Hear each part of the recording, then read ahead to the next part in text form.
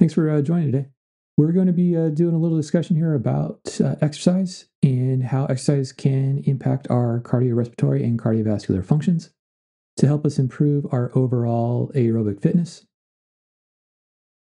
to offset any type of issues we might have as relates to heart functions, or for most people, the issues that they tend to look at is not necessarily the heart, but their blood vessels and blood pressure. But before we get started, please make sure that you are subscribed and have the alerts turned on for when we are publishing out new things. Please make sure you're giving us those likes and those 5-star reviews as we jump into our discussion here about cardiovascular functions and cardiovascular health, and the conundrum that we face when we start looking at what type of exercise that we want to use in order to improve our overall cardiovascular and cardiorespiratory functions and improve our overall aerobic fitness. But we're left with a question. And the question that we were left with leads to a conundrum, particularly for people who tend to not want to automatically select towards doing endurance exercise or aerobic exercise. And that conundrum is, can I get the same cardiorespiratory, aerobic fitness modifications, adaptations, or changes from doing non-endurance activities, non-quote-unquote cardio activities? And so let's go ahead and let's talk about that. Warning. The following presentation contains information that might contradict what you have previously heard, or believed to be true, about how the human body works, and contains material that is not suitable for closed-minded individuals. Enjoy! So as we begin our discussion here, let's first do a quick little review of the anatomy and physiology of the cardiorespiratory pathways and cardiorespiratory system. And when we're doing this, let's focus particularly on the heart and blood vessels. And what we have to remember is that we have to understand how these function as it relates to moving of fluids. Because that's really what they're doing, is they're simply moving fluid. The fluid happens to be blood. And the way in which the heart is functioning is functioning as a pump. And the pump dynamics that it's going to be working on is going to try to make a high pressure area inside of the ventricles in order to propel blood out of the heart into circulation, into vessels that will have ever decreasing amounts of pressure within them. That's the way in which blood is moving. It's moving from areas of high pressure to areas of low pressure. It's one of the physiological principles that we have playing within our body, is that when things move, they always move from areas of high pressure to areas of low pressure. And so that holds true within the blood vessels. And so when we're doing any type of exercise, what we're doing is we're changing the way in which blood is moving around the body. The change in which blood is moving around the body has nothing to do with the need for oxygen, as a misconception tends to play out, but has to deal with the need to move fluids around the body so as to meet metabolic demands for the tissues that are highly functioning. That change is sometimes referred to as a cardiac drift. And the cardiac drift comes about by changes that we see in the heart rates for individuals when they are physically active. And the cardiac drift is the response we see at the heart to what I like to refer to as a cardiac shift. And the cardiac shift is where we're changing where blood is moving around within the body. We have a set amount of blood for our body that equates to about 8% of our total body mass. We normalize this for most individuals to be between 4 and 5 liters for average adults. You can do the math for yourself based off of what your body weight happens to be, converted into kilograms, and then that will give you your blood volume in liters for 8% of your total body mass.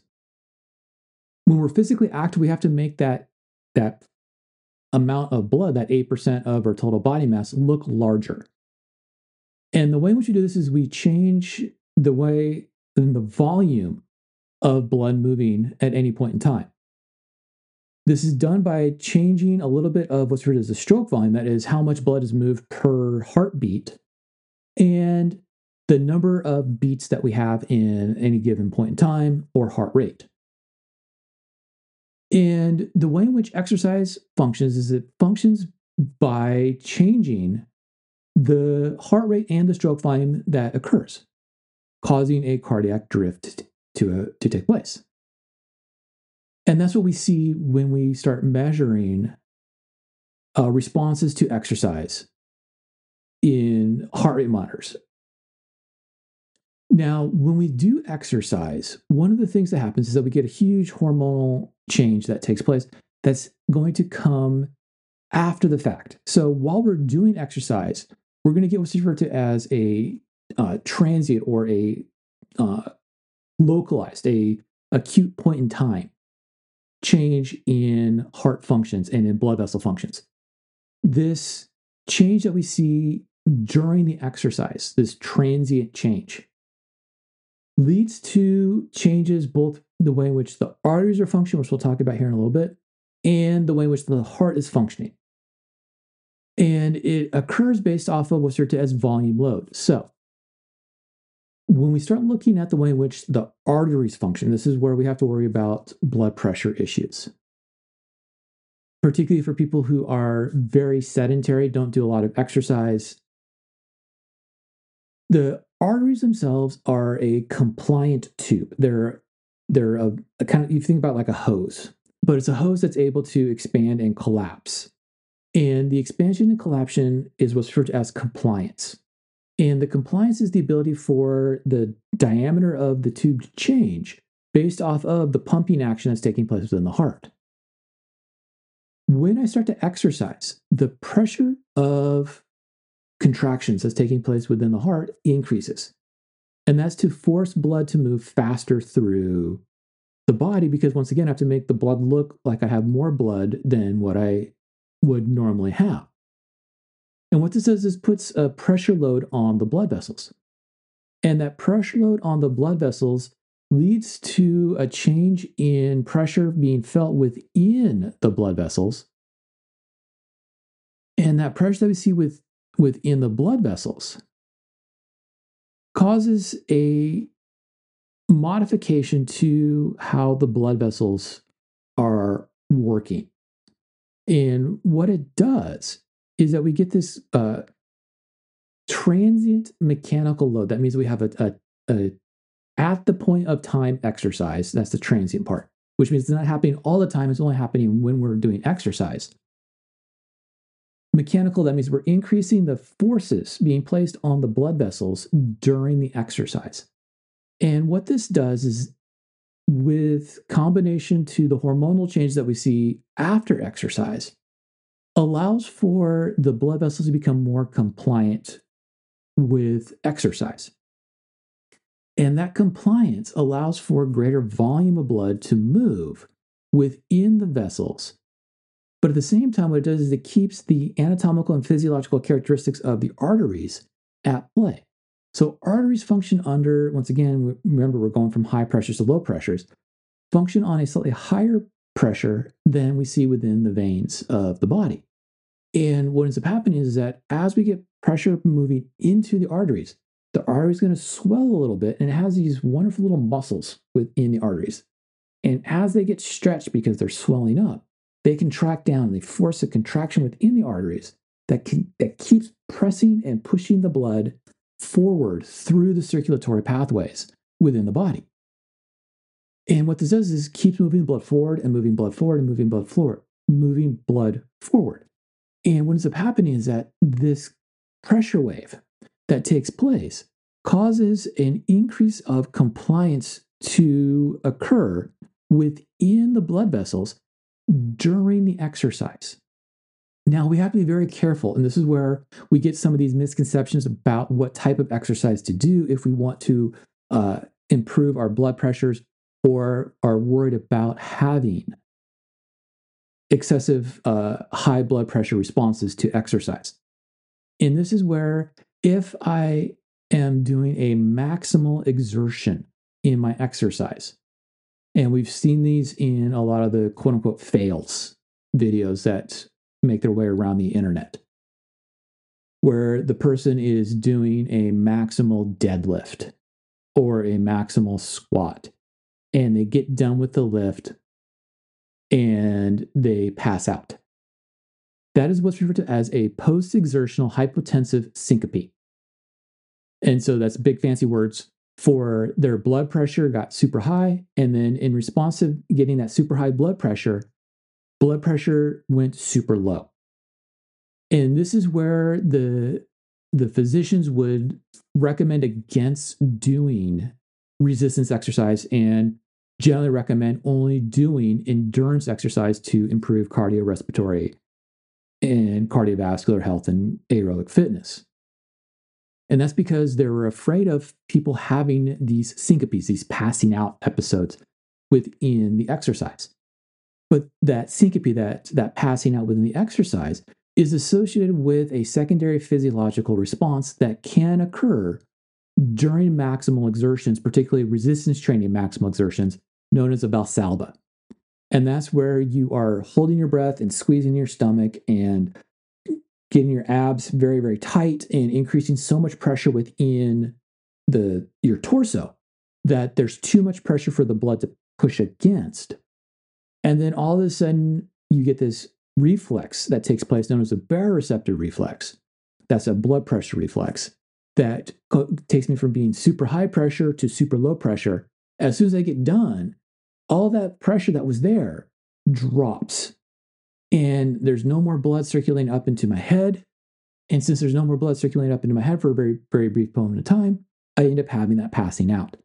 And this is why, for a long period of time, the recommendation for people who have hypertension was to avoid doing any type of resistance training, any type of weight training, in their efforts to reduce any type of high blood pressure or reduce any type of cardiovascular disease. But what we found out is that that's not necessarily always going to take place. And this is where we can utilize set rep ranges and do safety mechanisms surrounding maximal exertions for people who have hypertension, high blood pressure, and want to do resistance training.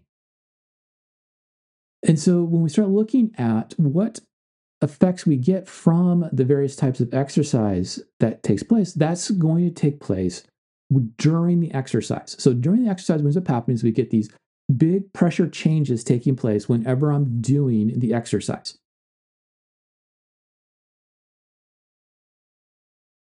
And so what ends up happening is that when I get these changes in pressures, these changes in restriction to flow, what we deem to be peripheral resistance physiologically. What this does is this leads to changes in fluid flow and volumes that are being moved by the heart. And so one of the things that we're going to try to do is we're going to try to change fluid flows so as to lead to improved volumes being moved with each contraction of the heart. And there's a physiological principle that comes into play. There's two different terms that we use here. One term is referred to as Starling's cardiac principle. The other one is sometimes referred to as the Frank-Starling principle. And what this is a principle of physiology that says that when I'm looking at the total amount of blood being moved per contraction, per heartbeat, the more I'm allowing the heart to fill, the better the heart is going to function, the more efficient the heart's going to function. And this fill rate, this volume that comes about, is going to allow for greater pressure differences to be established, to allow for greater volume of blood to be pushed out of the heart and through the circulatory pathways within each contraction. And so the strength of the contraction is going to be dependent upon two things taking place within the heart. One is what is the ventricle's ability to fill, and then what is the pressure that I have to push against in order to get the blood to move out of the heart. And so when I have these temporary pressure swings that improve the compliances within the arteries, I'm able to propel more blood out of the heart, which means I'm able to move more blood per heartbeat, which means I'm able to get more blood back to the heart, which means I'm able to fill the heart more, which means I'm able to propel more blood out of the heart. And all of this happens due to elastic returns from the elastic connective tissue that we see within the heart and within the arteries of the cardiorespiratory pathways of the cardiovascular system. And so we have to constantly be working towards this improved compliance. The problem is that when we have stiffening of the arteries, sometimes referred to as atherosclerosis, this is where we have poor compliance. And this is typically seen with high blood pressures, where we have too much resistance to blood flow coming out of the heart. And we don't get that elastic return from our elastic connective tissues. And this means the heart has to pump and work, quote unquote, harder. And we have to have a faster heart rate in order to get an equivalent amount of blood to move out. And so when we're trying to make sure that we're getting the correct amount of blood moving around the body, one of the things that comes about from exercise that allows us to have these good cardiorespiratory and cardiovascular changes is an improvement in that compliance that we see within the blood vessels. And that compliance we see within the blood vessels is associated with the cardiac shifts that take place due to increased metabolic activity. And once again, it's not about the oxygen demands that we tend to classically hear about or continually hear about. That's the misconception about the changes. But it's the need to exchange metabolites and remove waste products from the tissues, while at the same time increase the amount of blood flowing out to the skin so we can get rid of any type of heat that's being generated from the exercise. That change in blood flow to the skin is why we tend to get a little flushed, kind of reddened when we start doing exercise. But what it also does, it also increases our sweat rate, but it also allows us to get rid of, through radiant heating, additional amount of heat that gets built up during exercise. The demands of exercise is going to be the kind of linchpin here as to how much change we see within that cardiorespiratory pathways, within the cardiovascular pathways, to be specific, talking about heart rate and blood pressure. And so as exercise continues, what ends up happening is that we start having compensation within the vasculature, within the blood vessels, that allows us to start to get a normalization of blood moving throughout the body.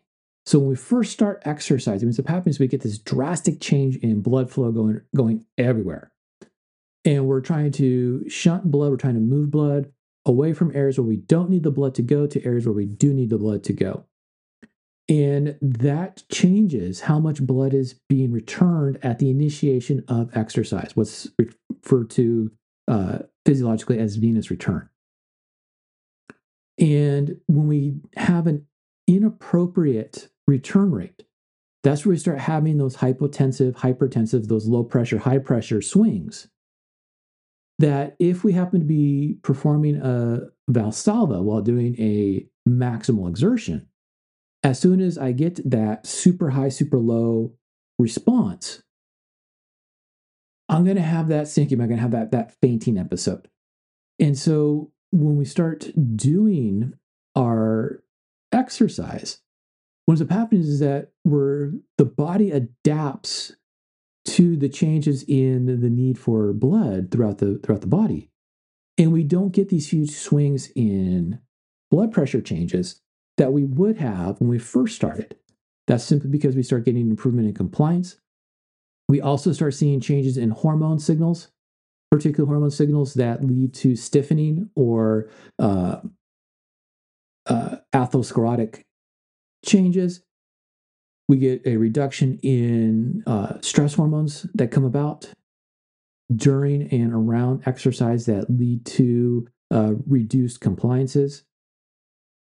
And so as we start to exercise, those signals start to drop and we start having improved cardiodynamics, start having improved blood vessel functions and heart functions that allow us to have improved blood pressures. Now, what's interesting is that the effects that exercise has, especially resistance exercise, tends to be non-uniform. That means that we don't see exactly the same type of responses throughout the body everywhere. And the differences in responses are generally based off of the changes that we see within the pressures of those vessels during the exercise, where we can have very brief, very high pressures being experienced that lead to greater benefits in terms of that compliance with prolonged duration uses. That is not holding the exercise for prolonged periods of time, but what we see over weeks of training. Something that is different than what we see when we start looking at endurance exercise.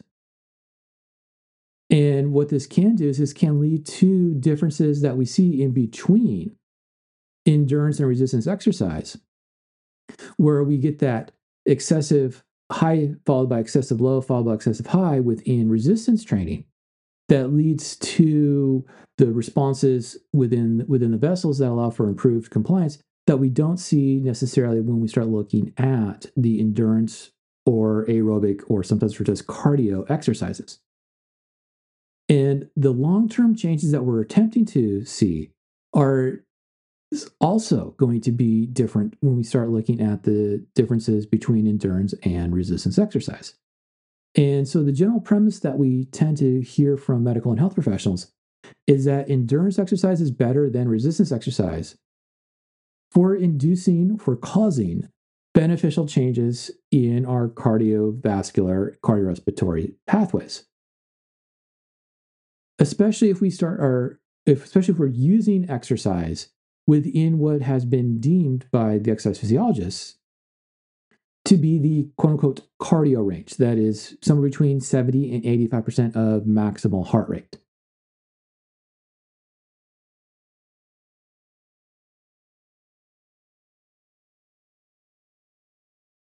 But what we have to remember is that the type of exercise that's going to result in shifts of blood and the resultant changes in heart rate, the cardiac drift, and cardiac shifts, changes in blood flow,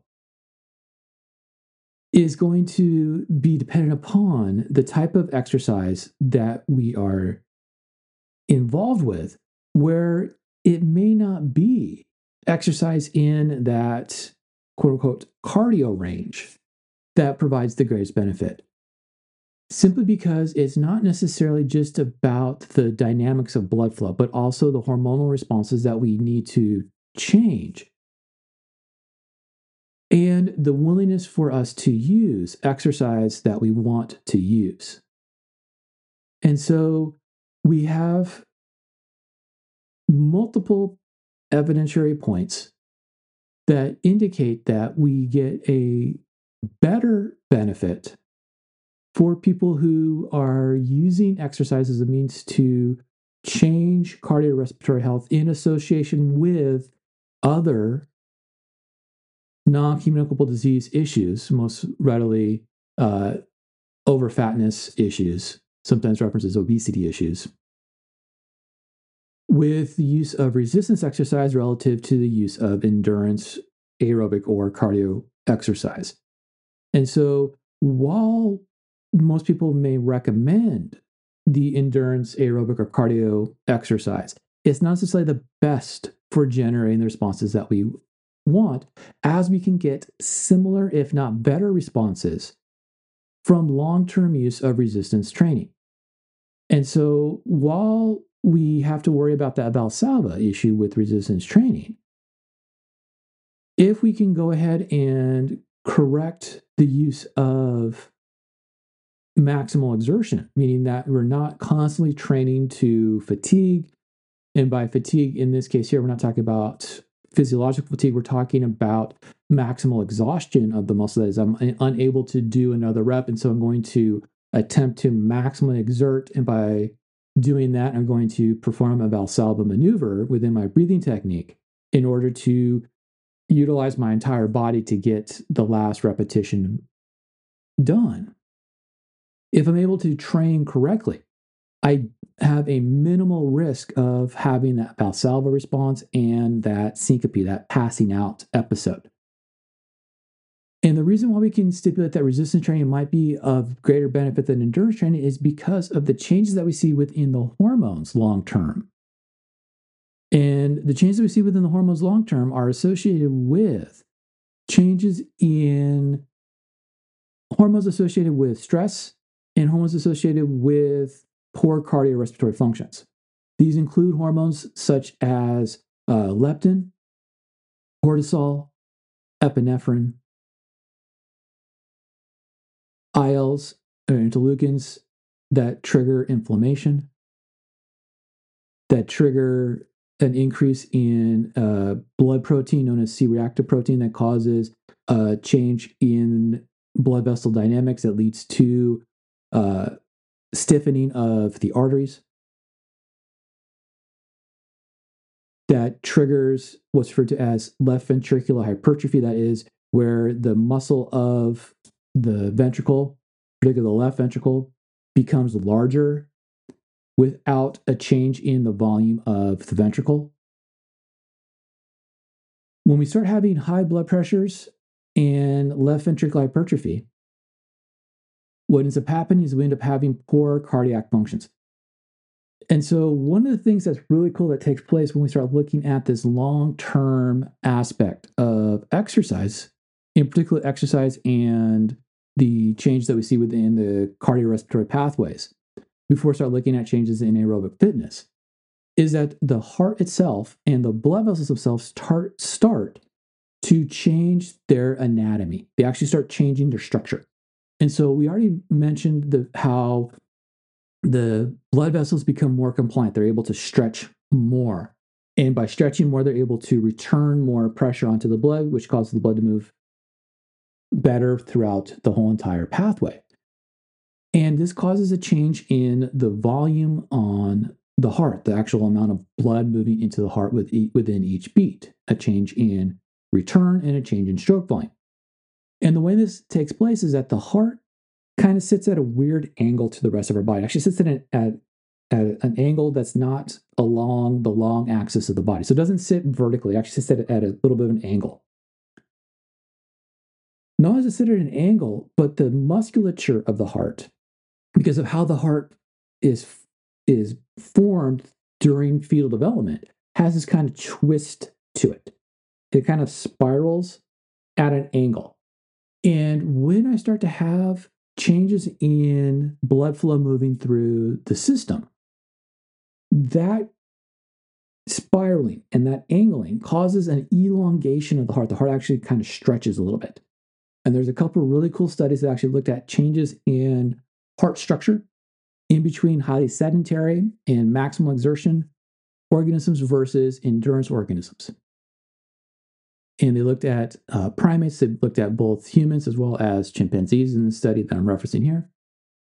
And what they found is that the actual volume of the heart changed. We actually get a greater stretch within the heart. So the heart actually elongates, which causes the ability to fill to increase. And so we actually get more volume fill. And it goes back to that Frank Starling principle, where we're able to get more blood fill, which means we're able to get more blood ejected, which means we're able to get more stretch on the vessels, which causes more compliance, which causes a reduction in the blood pressures throughout the body as we have progressive exercise taking place. And what they noticed is that this became more pronounced, this elongation, this stretching of the ventricles becomes more pronounced with greater amounts of endurance exercise. And so the hypothesis that stemmed from that was that, well, then we should see differences between the resistance exercise people and the endurance exercise people. And what they found is that there's really no difference. Both endurance and resistance exercise causes this elongation to take place. It also causes some amounts of growth in the muscle tissue of the ventricles of the heart. So we get a little bit of hypertrophication, we get a little bit of bigger muscle tissue, which allows for greater contraction strength. But when I'm active, not only do I get this greater contraction strength, but I also get greater fill, more volume being able to be moved within the heart, allowing for more blood within each heartbeat. Within that, there's another compensation that takes place that helps to improve my blood pressures. The more active I am, the more blood I actually have, the more volume of blood I have, independent of any changes in my overall body weight. And that's a compensation that I make so that I'm able to do all of the shifting of blood that I need during exertion, during exercise, without having too much reduction in the volume of blood being moved within each beat of the heart during exercise. That change in blood volume leads to constant stretching of the blood vessels within each beat because I'm able to move more volume within each beat, which causes greater amounts of compliance to take place, which leads to reduced overall pressures in the long term. And so when we start looking at, okay, how is exercise going to go about leading to these improvements in cardiovascular health, in cardiorespiratory health, it's a combination of two things. It's a combination of the mechanical loads that take place during the exercise that the vessels and the heart have to compensate against in order to allow for greater amounts of blood flow during exercise. Combined with changes that we see within the hormones of the body that reduces our stress response and reduces our inflammation responses, that allows for, during rest periods, greater compliance, better flow throughout the body, and reduction in blood pressures. And that's independent of any changes in endurance and aerobic fitness, which leads to the other changes that we see taking place during exercise that helps to improve cardiorespiratory and cardiovascular fitness and cardiovascular health. And that's signaling within the tissues of the body to produce more mitochondria within the cells.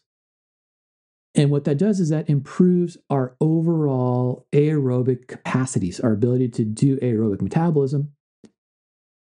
That change in amount of mitochondria, which is referred to as mitochondrial biogenesis,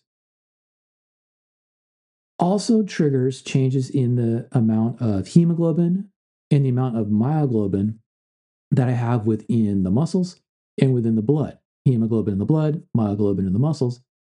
That improves my oxygen carrying capacity.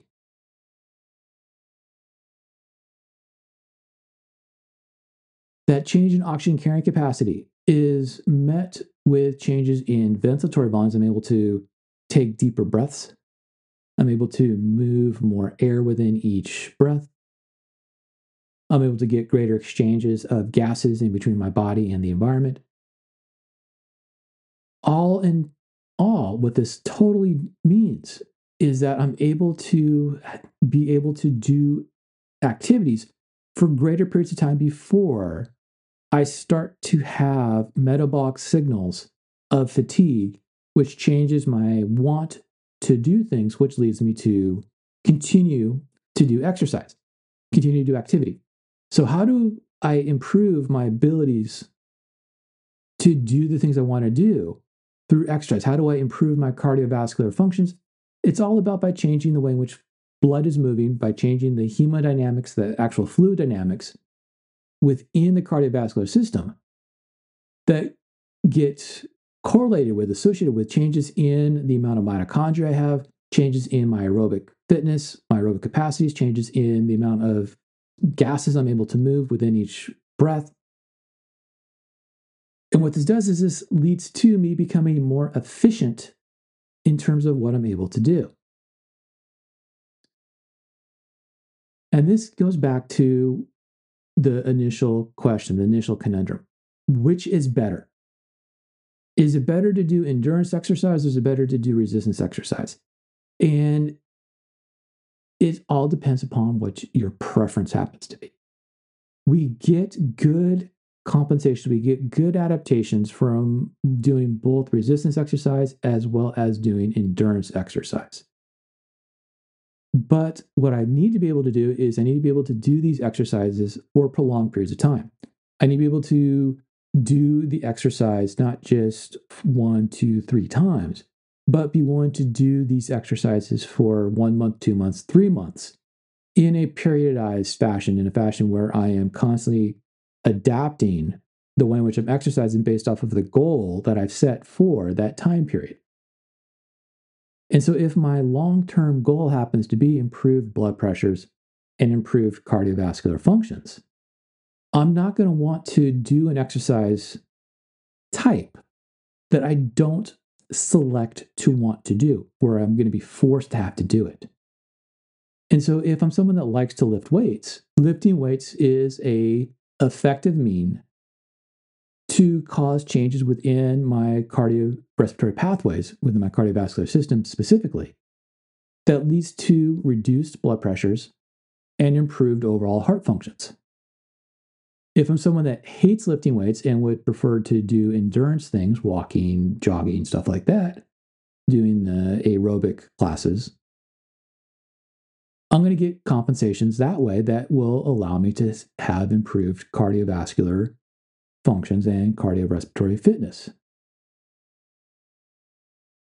However, if we look at the evidence that's out there, I'm going to see greater changes in my stress hormones and greater changes in my anabolic regulations coming from the resistance side than from the endurance side.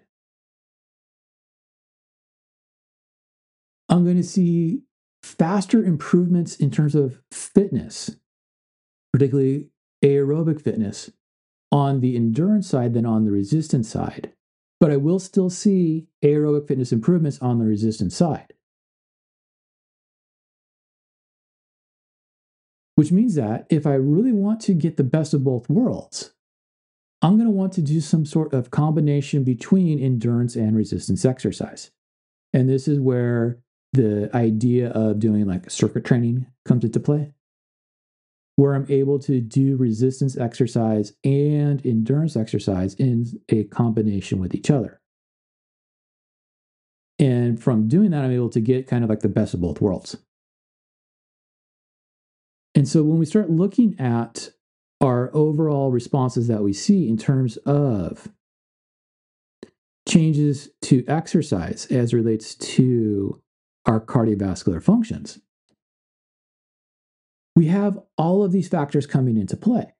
And one of the biggest factors that are going to come into play as relates to my overall cardiorespiratory pathways and cardiorespiratory responses is how much stress, particularly oxygen stress or aerobic stress, am I placing on the body? And that stress that I sense, that aerobic stress that I sense, is what's referred to as ischemic factor. So that is little chemicals get released from cells that say, hey, I want to do aerobic metabolism. I want to do my metabolism with oxygen, but I'm being forced to do anaerobic metabolism.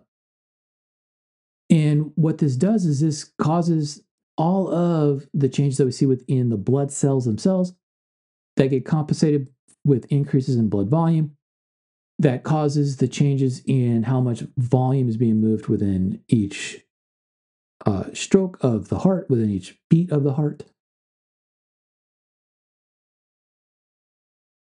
which leads to volume pressure changes within the blood vessels independent of any type of shifting or drifting that might take place. All because we want to make sure that the cells that want to do aerobic metabolism are able to do aerobic metabolism. And so when we start putting this all together, one of the things we have to remember is that the long-term effects that we're going to see are going to be changes in the anatomy of the heart and of the blood vessels to compensate for changes in volume of flows that take place. Changes in volume of flows that take place is going to change the pressures that we see. Where we want to have is, in the long term, a reduced resistance to flow, a reduction in blood pressures that come about through improved compliance of the arteries, that allow for greater stroke volumes to take place within each heartbeat, which allows for more blood to be moved with each heartbeat, which leads to a more efficient heart, which is the kind of long-term goal of anybody that's trying to do anything for blood pressures. And the responses that we see occur regardless of what type of physical activity that we're doing. Where the more efficient the heart we get, the greater the efficiency of blood movement.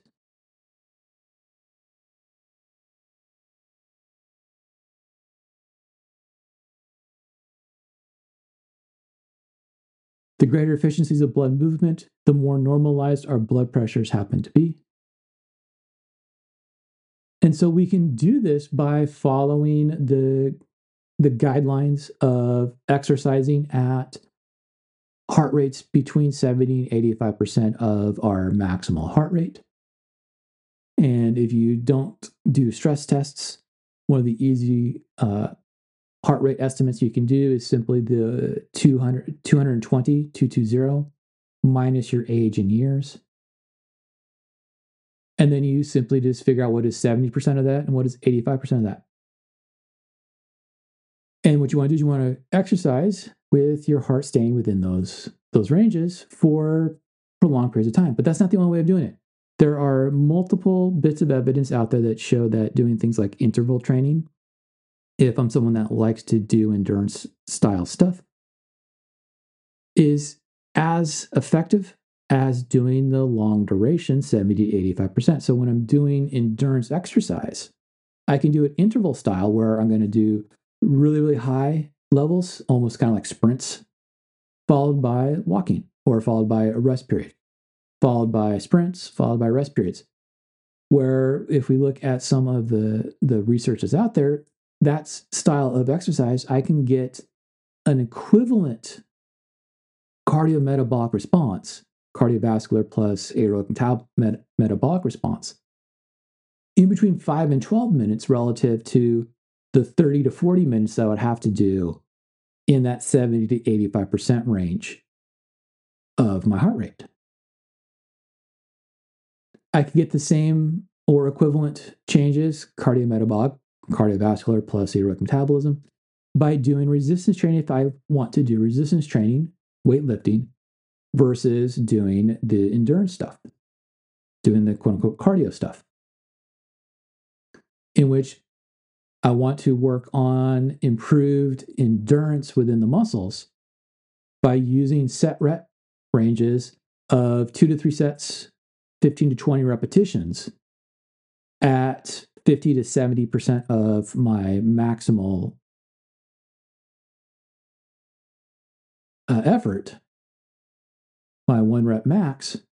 And once again, if I don't do the testing, if I can't figure out what I'm supposed to be doing for a 1 rep max, that 15 to 20 repetition range, the resistance load, it should be where the last rep of the set is doable. But I can maybe only do 1 or 2 more repetitions in correct form. That's the whole point here, is correct form when I'm doing the resistance exercise. The other thing I have to remember is when I'm doing those resistance exercise is that I have to keep an exercising breathing pattern. And the exercise breathing pattern is going to minimize the risks of me doing Valsalva and having that syncope, that fainting episode that people are worried about as relates to the cardiorespiratory functions. We've put out previous talks about the relationship between changes in body composition and exercise, as well as patterning and periodization of exercise, and I highly recommend getting those. They're both on the YouTube as well as on the podcasts. You can also find them in written form on Substack. Each one is slightly different in terms of what's being presented and how it's being presented, so that you're not getting just a reiteration of the same thing on each of the platforms. Once again, thanks for joining in and listening to the discussion here on the use of exercise for cardiorespiratory and cardiovascular health and how we can use exercise to help improve blood pressures and heart functions. If you're enjoying what we're putting out there, please make sure that you are subscribed. Give us that 5-star review. Click that like button. Please make sure you're following us on all of the various platforms that we're putting stuff out on the podcast, on YouTube, in written form on Substack, as well as our quick little takes on Threads and on Instagram.